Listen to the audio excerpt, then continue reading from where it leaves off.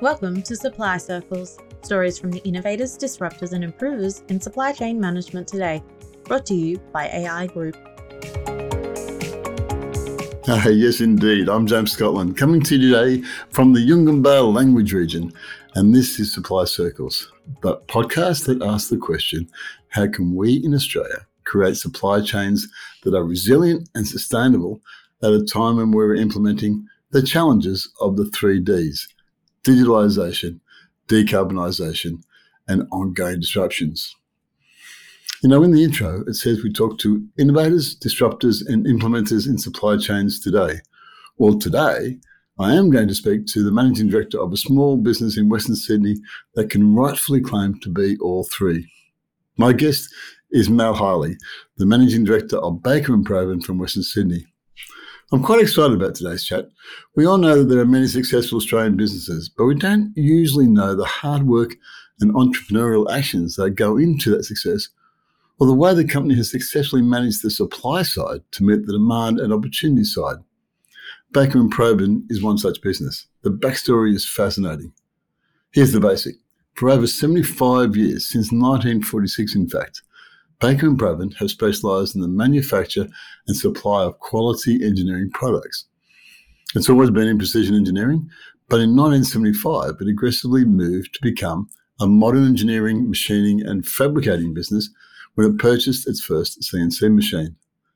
And then in 1989, Baker & Provan became a supplier to the defence industry via a contract with the Australian Navy, and it's now a significant and long-term supplier to defence. It's still based in St Mary's from a 6,500 square metre workshop and employs over 80 full-time staff. The company is a well-respected, successful, modern engineering business supplying large buyers across the nation. But that's just the basic details. There's a lot more to the Baker & Provan story than the surface story. So welcome, Mal. It's good to have you on the show.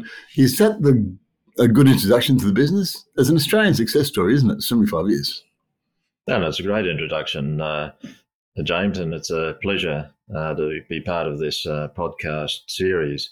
One aspect that you didn't touch on in the introduction was it remains an Australian family company. And interesting backstory on Arthur Baker and Don Provan, obviously where the name of the company came from. They both, given the fact that we have a significant proportion of our current turnover in defence, both manufacture and sustainment, Arthur and Don worked together in the small arms factory in Lithgow in 1942. And they enlisted simultaneously and went and served in New Guinea. And they saw active service there, and they said, well, if we get out alive, we'll start a company together. And they did, thankfully, get out alive, and they started Baker & Provan in 1946, as you said. But for a company that survived for 75 years, currently active in the defence, to have their founders being returned servicemen, I think is a great touch and fact in terms of the history of the company. And it remains very much a family company in that Arthur Baker was my father-in-law. He ran the company for the majority of its history and then passed over to his eldest son, Peter. Peter Ranity was in the regular army. So Baker & Provan has actually had family and defence leadership for the majority of its life. And what about you? So you're a son-in-law, but are you an engineer with a business bent, or a businessman that works in an engineering firm? Well, my background is civil engineering, so I had no anticipation of being involved in the family company, and my early career was with the Maritime Services Board in New South Wales, and then had the opportunity to be involved in a staff and management buyout in about 1993, when Premier Greiner was running New South Wales as New South Wales Inc. and taking a very commercial approach. And so me and another fellow, Jim Miller, we set up a we facilitated a staff management buyout. We took 10 of the staff, and we all were shareholders of the company. We built that up to about 180 staff and ultimately 100 million turnover. We sold that to a national piling and ground engineering company, and then I finally retired in about 2018. So my background is civil. We were involved in port structures, wharf construction, Sydney, Brisbane, and Melbourne. So once I went into retirement, it was really the sad passing of Peter Baker, who was the MD of Baker and Provan at that time. He unfortunately passed away in early 2020, and the family asked, I guess given my experience in small business and development of companies, would I get involved? And my first response was no. My second response was no. But ultimately, I said yes. They got you in the end. Yeah. So the question of yes, I'm an engineer, but I'm probably an engineer with an interest in business rather than a businessman with an interest in engineering. What's you're in Western Sydney and you've been going for a long time, family business. What makes it such a success? Well, I think it's developed capability. We have probably not totally unique, but the combination of large scale. You referred in your introduction to a 6,500 square metre workshop facility. So it's a large facility. We've got 20 CNC machines. So I think it's probably the foresight of Arthur and Peter to take a few considered, not gambles, but business decisions, which were bold, investing in some significant large equipment, which put them into an area where there was less competition in some of this larger work. So if you sort of say, what's the Baker and Provan sweet spot? Because we have capability in fabrication, machining, and fitting, our sweet spot would be a job that involved at least two of those disciplines, fabrication and machining, or fitting in some combination, and tending towards the larger scale, and therefore larger scale and complex. And that's really been the development phase. I think you referred in 1975, the first CNC machine. When it started out in 46, it was a tool shop, a tool making shop, with one machine, which was an optical grinder. And that's still in the factory now. So it's been sort of retained as a symbol of the start of the company. But I think it was in terms of moving forward over time, it's been making some bold decisions in terms of investment, and then having that broader capability in larger scale work. In one of the early episodes of Supply Circles, I spoke to Andy Brightmore, who's the head of one of Australia's largest food and service companies, Compass Group. They service all the mines and messes around Australia and restaurants. And he said that the coming 6 to 12 months would be about competency based around data and people. He sort of saw the three working together. If you've lasted this long, you've managed to attract some very, very good people. How do you describe your leadership? Collaborative, I'd have thought. I think it's always important to clearly have a view to the future. So when I got involved in the middle of 2020, it was very much a case of a stock take on where's Baker and Provan at the moment. What are the typical SWOT analysis, our strengths, our weaknesses, opportunities and threats. And then saying, well, where would we like to be in the next 3 to 5 years? And then charting the course to go from where we were to where we would like to be, but doing that in very much a collaborative arrangement with our senior management team, our senior leadership team, so that everyone was on the same page. So I think your question is, what's my leadership style?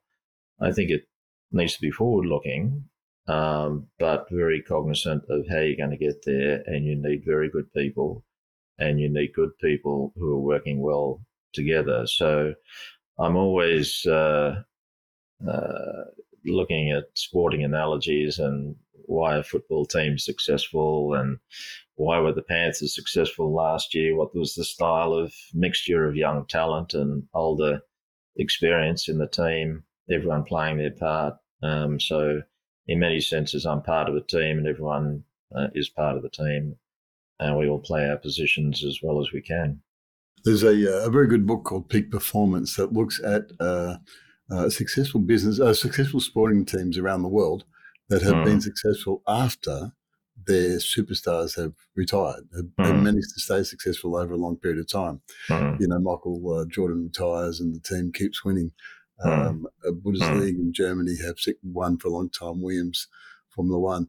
And they looked at why that was the case. A bunch of PhD people from New Zealand looked at why that was the case. And they said it was the alignment between the back office and the front office. It's the alignment between the admin and the sporting field. And you'd say that Penrith have managed to do pretty well there too. Apologies to all the AFL people listening to this podcast. But the Penrith Rugby League team managed to get a big junior base, a smart administration, and a good first grade team working. Does that analogy resonate with your what you're saying about Baker and Provan? Yeah, if you walked around our factory today, you would meet 5 or 6 tradespeople who have been there for 30 years plus, and that's our experience in the engine room there. And you would also meet quite a cohort of apprentices and younger tradespeople. And when we sort of talk about teamwork, the Baker and Provan, and I'll stick a slide up and it'll have the features of successful teams. And you'll have an image there of the Panthers holding up the trophy. Again, apologies to AFL and soccer followers. But I think we do reflect that healthy blend of experience and young talent coming through. If you retired and came into the business in early 2020, you came in at the start of COVID. What lessons did COVID teach you and teach Baker and Provan? Well, I think what it would teach anyone is you can never be prepared for the unexpected, but you do need to react to the circumstances you're faced with. And so what it isn't, it's not business as usual, clearly. You've got to react to the changing circumstances. And you go into survival mode effectively. In terms of lessons from that period, I think it was to be able to pivot fairly quickly. And I think that was evidenced by other companies who went into manufacturing products which were needed in response to the COVID pandemic. So that was medical supplies, whatever else. And you can sort of see some companies that weren't involved in medical supplies pivoting into manufacturing medical supplies. In Baker and Provan's case, we didn't really have that opportunity, and it was a case of battening down the hatches, maintaining the supply lines where we could, but also being very cognizant about our cost base and managing through as best we could. I'm thinking of the fact that you had a whole career prior to COVID. So you had a whole business career. You've been through lots of different changes. You've been through digitalisation and commercial and computerisation, all sorts of things prior to COVID. And then you got faced with this quite unique set of circumstances. Did you fall back on some basic business tenets that you believed in, or did you say, no, this is blue sky. This is blue ocean type stuff. My question is, did you fall back or did you say, no, I've got to see it totally different? I think if you're in business, you need to have a positive view about the future. I think that can be mixed with clearly a degree of caution, but you don't see a lot of pessimists in business, I don't think. So therefore, I think you need to be able to look at what is possible. Now, in a difficult circumstance like that,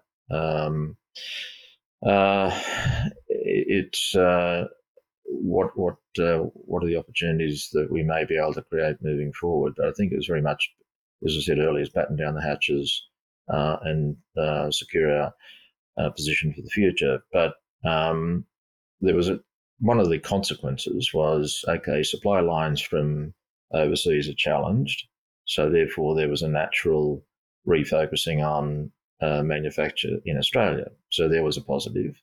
It was the language of sovereign capability and defence was emerging at the same time. So therefore, if you're a capable company with a good track record in manufacturing, when overseas supply lines are less certain, and there's an intent for sovereign capability, then you've got to have a positive view about the future, because that's playing straight into our strengths. Then it becomes a case of how do you convert that, and nothing in defence happens quickly.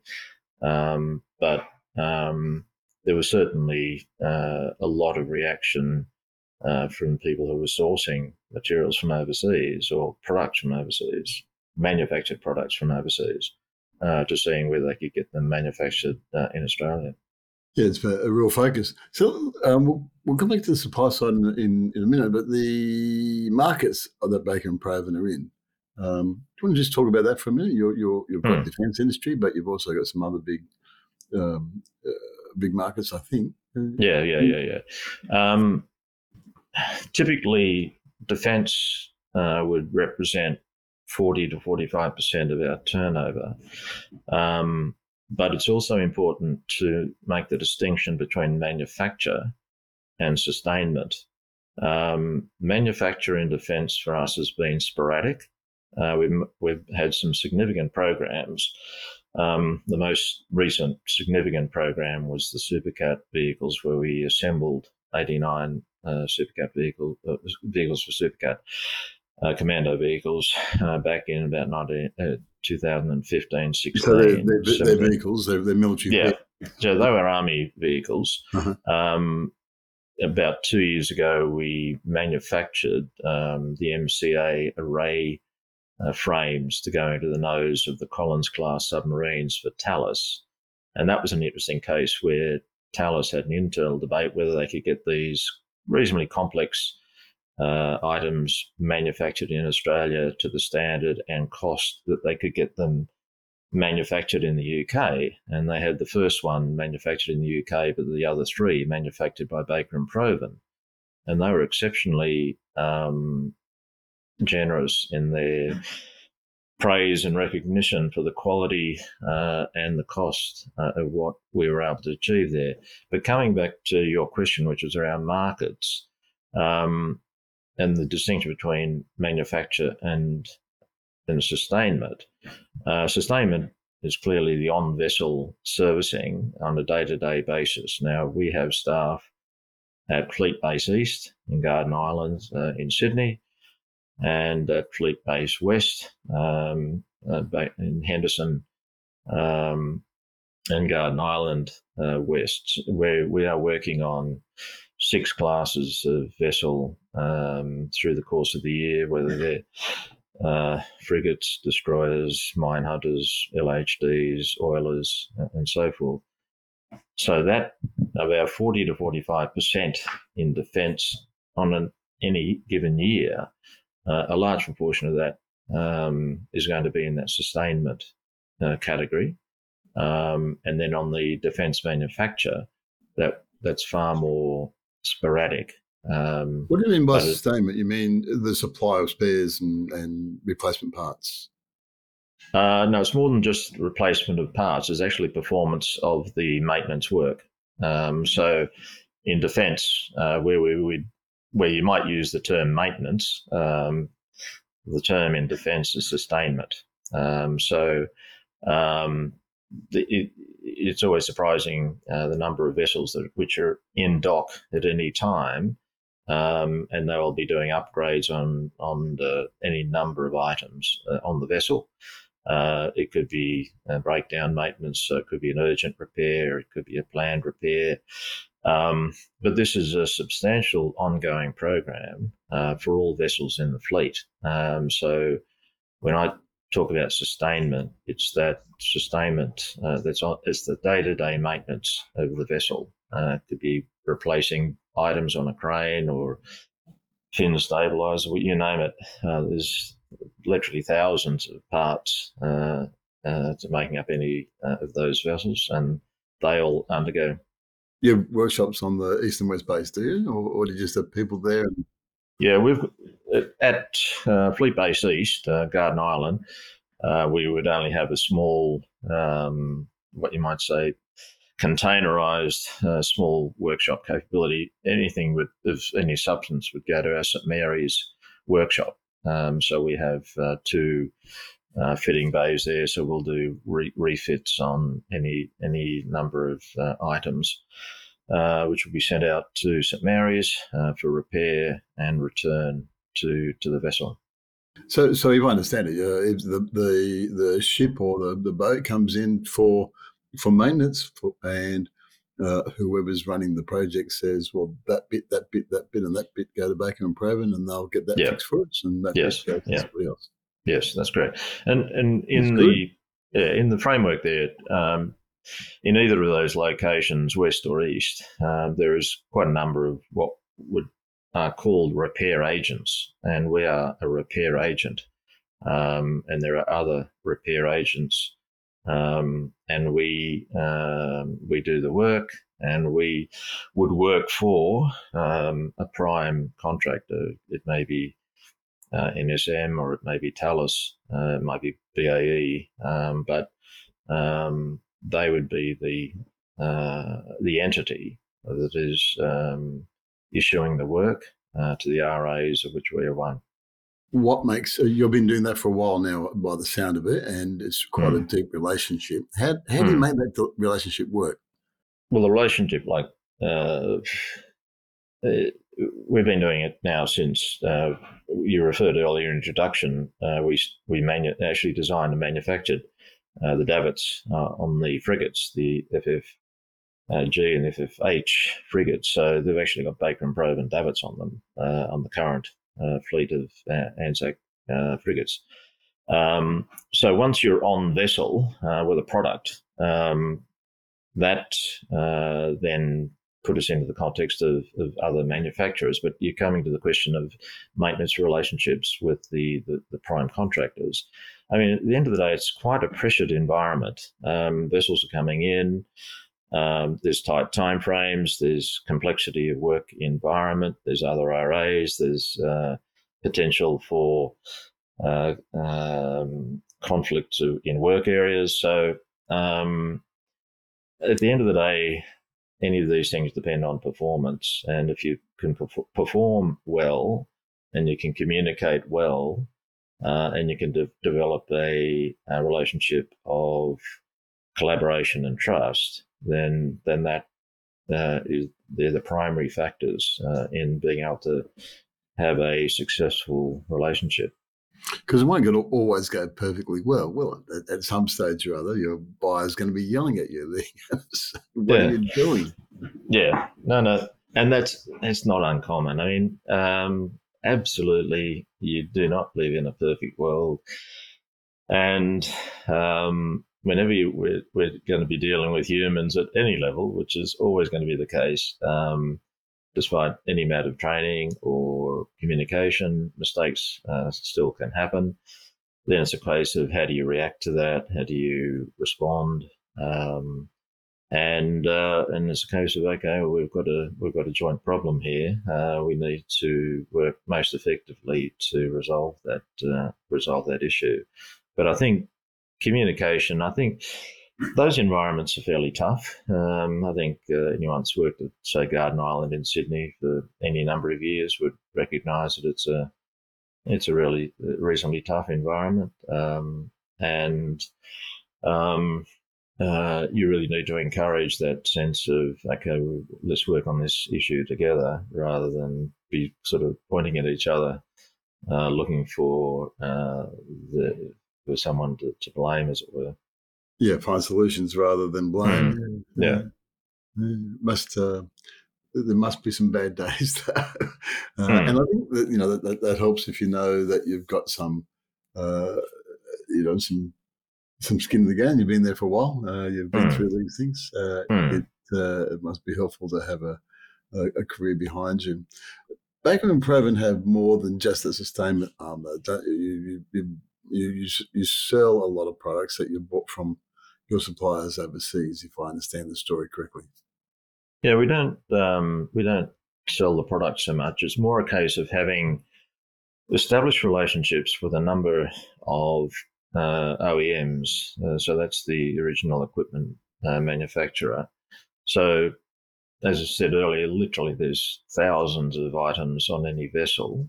Once we're on vessel from about 1990, that gave us the opportunity to develop relationships with other OEMs. So therefore, there's a number of suppliers of equipment out of Europe. And over the ensuing years from 1990, we developed relationships with a number of those European suppliers. So it may be a Spanish crane company or companies, Italian, French, and over the years, we've established effectively service agreements with those companies. So it's not so much selling their product, it's really servicing their product as their preferred repair agent. And therefore, if those parts are required, obviously we bring those parts in from the original manufacturer, and we will then fit those parts and test the piece of equipment that's been repaired. It's a great story. So you do a lot of work on shipping in various other platforms. Yeah. The OEM suppliers defence, and you are the go-to person on site, in other words, in Australia, for what happens next. Let's take a break. When we come back, let's talk about how you built that relationship, because that's the supplier relationship that we keep talking about and that I'm really keen on. So I'll be interested to learn how you built relationships with OEMs. Back in a minute. Good. Thank you. If you have supply chain or business improvement challenges, contact AI Group's Business Improvement and Growth Hub. The Big Hub is a library of practical and relevant resources designed to assist member businesses to grow and improve. The Big Hub also includes an extensive network of experienced pre-qualified business improvement consultants. For more details, contact big@aigroup.com.au. That's big@aigroup.com.au. I'm speaking to Mel Hiley from Baker and Provan. I think I pronounced your name right in the intro, but my apologies if I did. And we're just talking about OEMs, the original equipment manufacturers who supply the complex platforms of defence, and then you are involved in the local relationship. How did you go about identifying who to go and talk to? Difficult for me to say with any clarity, because the relationships were created. No, of course, probably, a long time before you. Yeah, 10 years or 20 years before my arrival. Well, how about start with how was the relationship when you arrived, when you turned up? You obviously did a trip around the world to find out. What was the relationship like? I think there's one thing, one of the lessons of COVID is there's no substitute for actually meeting people face to face. And one of the real challenges, everyone became ultimately familiar with Teams or Zoom or some alternative. But those mediums are okay if you've already got an established relationship, but they're not so good if you're trying to create relationships from the start. They're not so good when you're dealing with people with strong accents, and it's difficult to actually clarify what has been said and what has been agreed and so forth. So to have the opportunity middle of last year to go back for the first time in 3 years, and certainly first time since I've been here, to meet with our European partners was invaluable. And therefore, to be able to sit across the table, to read the body language, to have that just more natural familiarity of interaction rather than the slightly more structured approach of a Teams or a Zoom or something, was invaluable. And then to just go off and have lunch or something. And but developing that warmth of relationship is critically important, I think. And obviously you've got the commercial side of it, but certainly that personal relationship side is very important. What are you trying to establish the most? Your credibility, their credibility, their ability to deliver, your ability to deliver. What are the touch points? I think a lot of it's just around maintaining continuity of communication.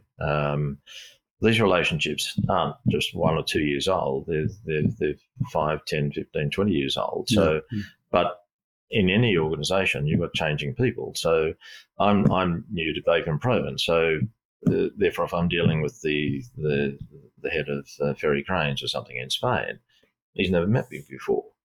So therefore, and similarly, you could look at any of those European suppliers, and they will have had a change of personnel in the last 10 years. So unless you keep abreast with that constancy, regularity of personal contact, you tend to lose track. And so therefore you can say, well, we've had this relationship for 10 years.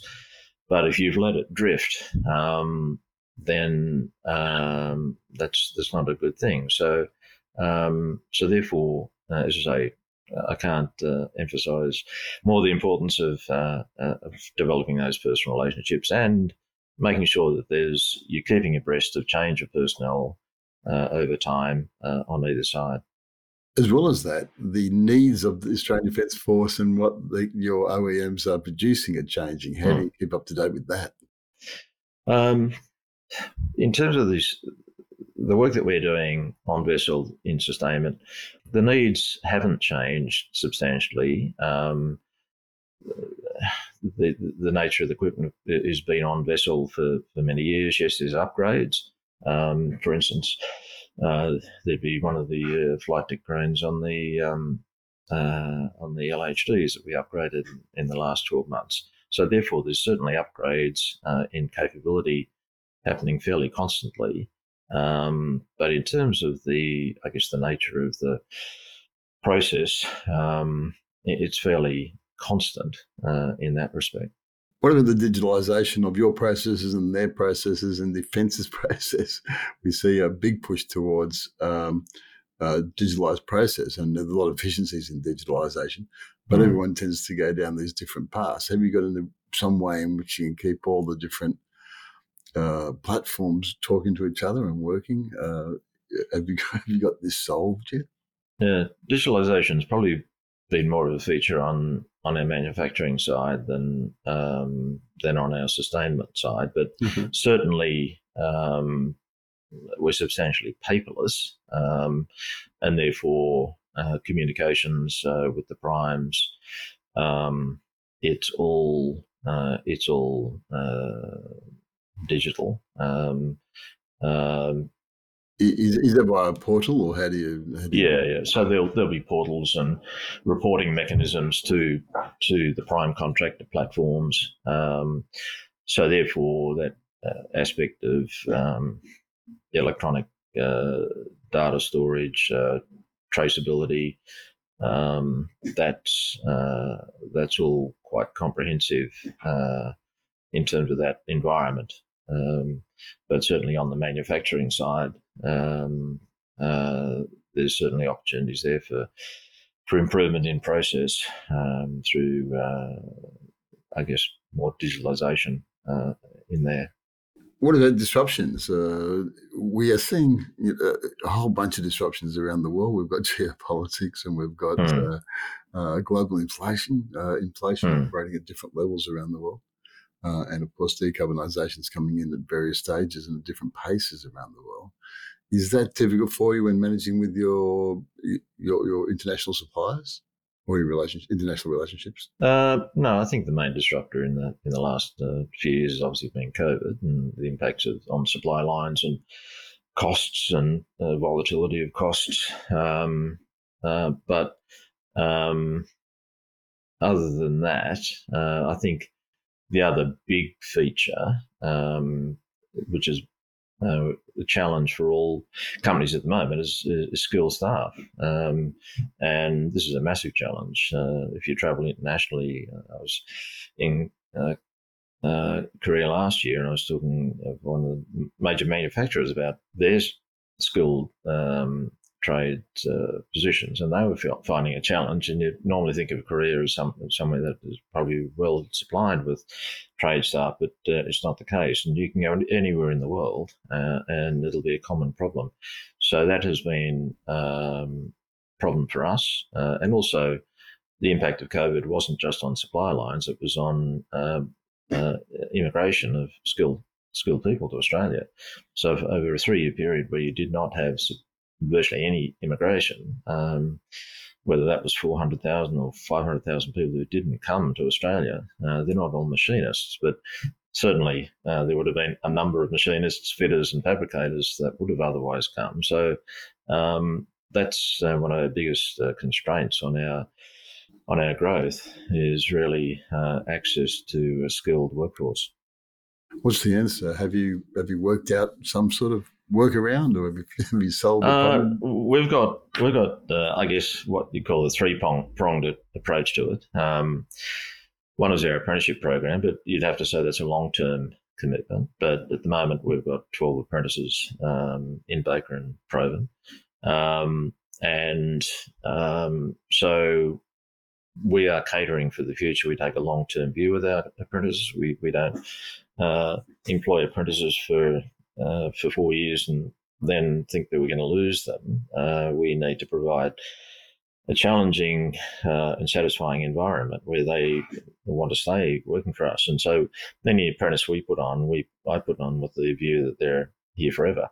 That may not be the case, but we certainly take that long-term view. Yeah. So the apprenticeship program is important. One thing we've found there is a good avenue through adult apprenticeships, because a lot of young people may not be sure what they want to do at 16, 17, 18.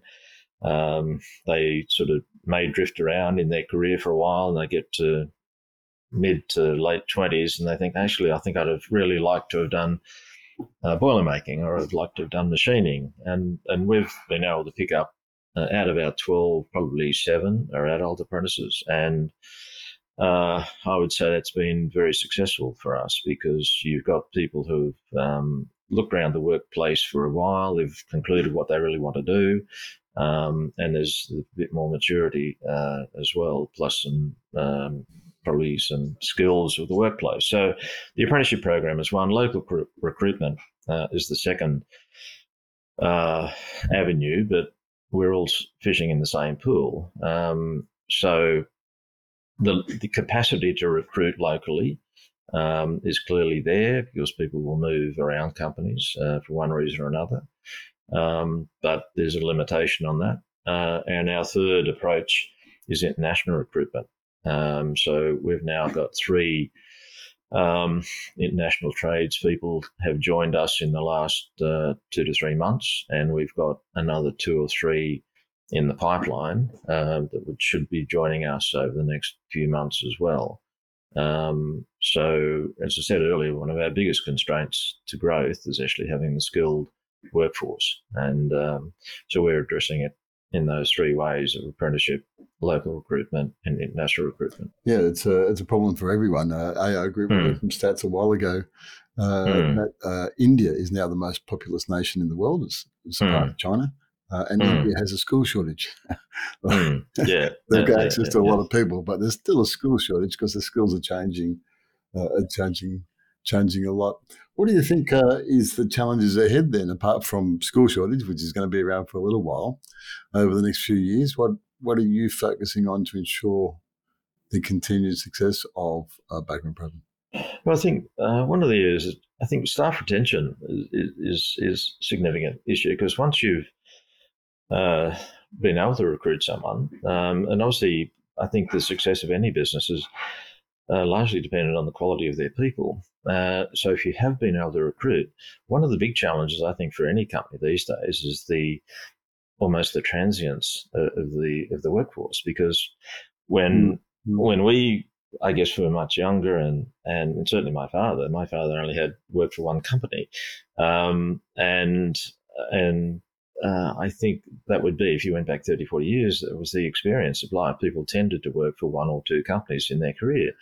I was at a social commentators talk a number of years ago, and he said, look, in the current generation, I think it was something like an individual might have actually 4 different careers, not 4 different jobs, and possibly 17 jobs in their lifetime. So I think this is a huge challenge for us and for anyone. Is, okay, we've been able to recruit good people, we've been able to develop good people, but there's almost this sense of, oh, I'll look at my CV, and I think it'd look good on my CV if I spend a few years here, and then I can move over and get a different experience on my CV. So I think that's a significant problem for us, and I reckon for a number of others, is how do you retain, develop, continue to challenge, and continue to provide career opportunity to talented people when part of their interest is actually, I'm quite enjoying my time at Baker & Provan, but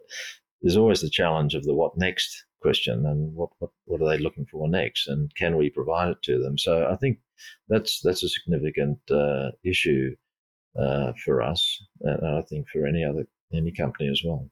Yeah, I was one of those people. When I was a young manager, we did some social training where they said that the staff of the future might have several different careers, and I've had several different careers. I've moved in and out of the various sections of the supply chain, and overall has been in supply chain and in business all my career. But I worked in sales, and I worked in demand, and I worked in supply, and I worked in logistics, and my dad.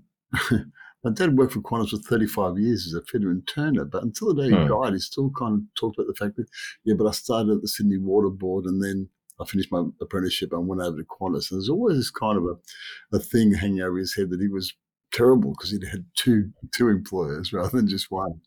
Because a lot of people his age just had one. It's a whole new world, isn't it?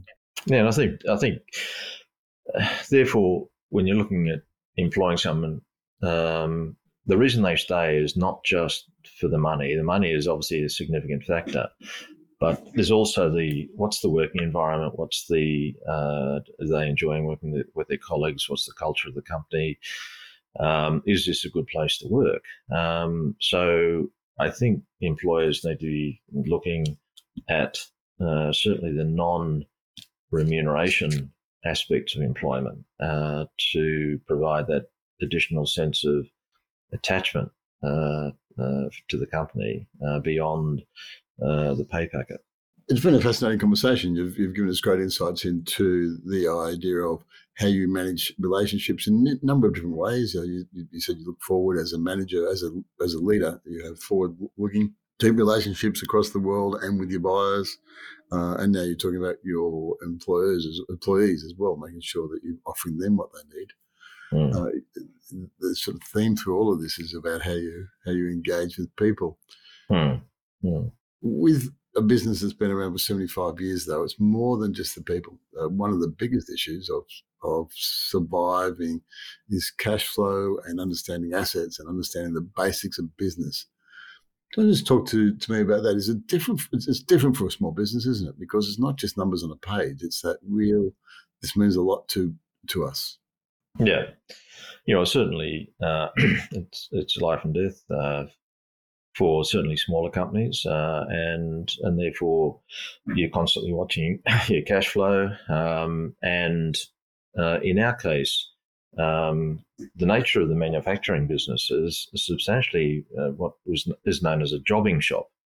So what you would really like to do is establish a better balance between repetitive, longer-term contracts versus the short-term one-offs and so forth. And so a significant feature of the St Mary's workshop is it's substantially a jobbing shop. So when you sort of say, well, what are you doing in 3 months' time? That's less clear because, yes, we've got some longer-term manufacture and maintenance contracts there, but substantially we've got a substantial exposure on actually not knowing what's coming through the door, and therefore there's a certain hand-to-mouthness to it, and that is a constant matter. So therefore, in terms of future planning, what you're trying to do is actually get more longer-term repetitive work into the workshop. So what we're finding, when you asked earlier about our split between our market sectors, the major market sector for us in manufacturing is actually rail. So we have both bogie maintenance, which is a constant ongoing program. We're manufacturing parts for rail.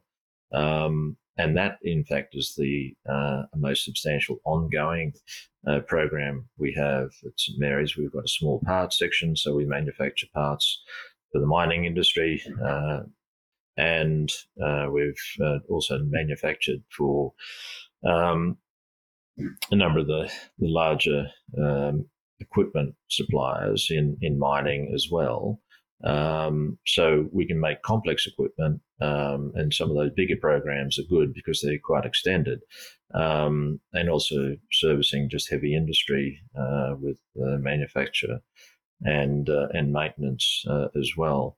So that, I guess, a feature there is trying to move towards having longer term, more predictable work where you can actually improve the efficiency of operation. One of the exposures on one-off jobs is that you've got a learning curve on every job, and by the time you've sort of potentially done it well or made a mistake on that job, your chance to implement your learnings is diminished because you're not getting a repeat job. So therefore, if you can get repeat jobs where you can improve your efficiency of operation, that's ideal. So if you look at the future defence program, although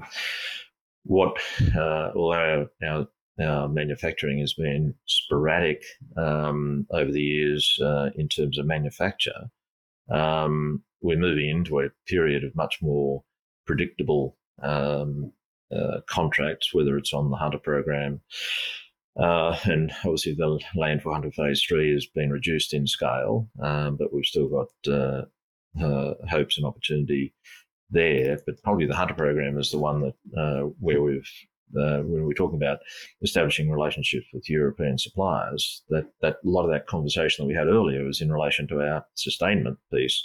But if you're looking at our manufacturing side, we've developed good relationships with a number of suppliers to the Hunter program so that we will become their Australian industry partner and manufacturer for that program moving forward. And so if you're looking at more long-term repetitive tasks and projects, then that's going to come through programs like that.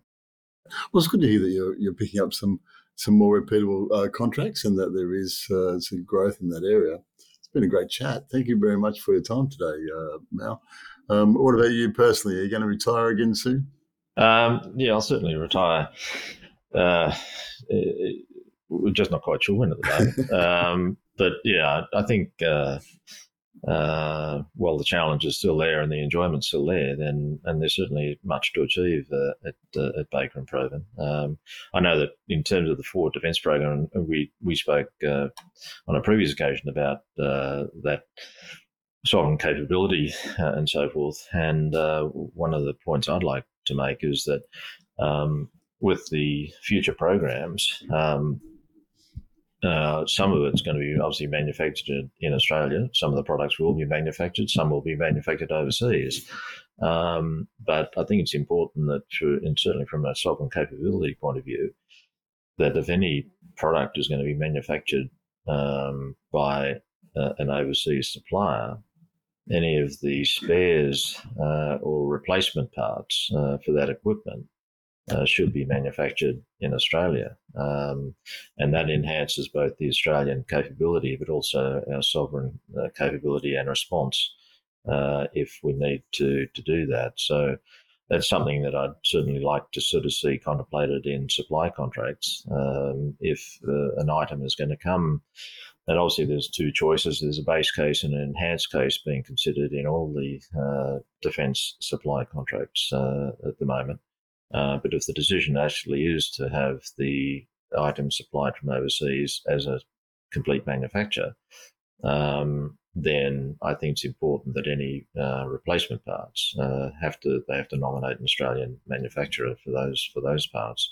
But I see the forward program is still strong for Australian manufacturers. I think it's just a case of how you position yourself to take advantage of those opportunities. Well, it seems like it makes a lot of sense to get it made in Australia, replacement parts. And there is a lot of talk going on about how we increase sovereign capabilities, because the future is uncertain, and they keep talking about the threat window being greatly reduced. Are you seeing any change in that area? Well, the Defence Strategic Review clearly talks about a much closer horizon in terms of preparedness. So where they were talking about 10 years, now they're talking about shorter windows. So you look at the impact on supply. Therefore, if Defence is now trying to be more prepared earlier, that will increase the importance of the program delivery, and that may change the dynamic for Australian industry response as well. So it's just, I think that the DSR has changed the considerations there. But I think Australian industry has still got great capability, and I think there's a genuine intent through the Australian industry content policies and so forth that Australian industry certainly plays a significant part. But I think it's a case that we have to stay vigilant to ensure that actually happens, and it still needs political will and procurement policy to ensure that achieves the potential that exists. We look forward to following your journey as you as that unfolds, and also as Baker and Provan go from strength to strength. Thank you for your time today, Mel. I wish you all the best. I guess we'll put in the show notes how to contact you and how to contact Baker and Provan if anyone wants to. But all the best. Yeah, thanks, James. It's been an absolute pleasure. Well, that's it for another episode of Supply Circles. Thanks again to everyone for listening, and thanks for your feedback. If you have any feedback on today's show and today's interview with Mal, or ideas for the future, or just want to give me some feedbacks, hit me up at james.scotland, 1T, james.scotland@aigroup.com.au, or head over to my LinkedIn page. I'd love to hear from you. And we'll be back in a fortnight with more insights into the keys to building sustainable supply chains. Thanks for joining me. This is Supply Circles. I'm James Scotland. Bye for now.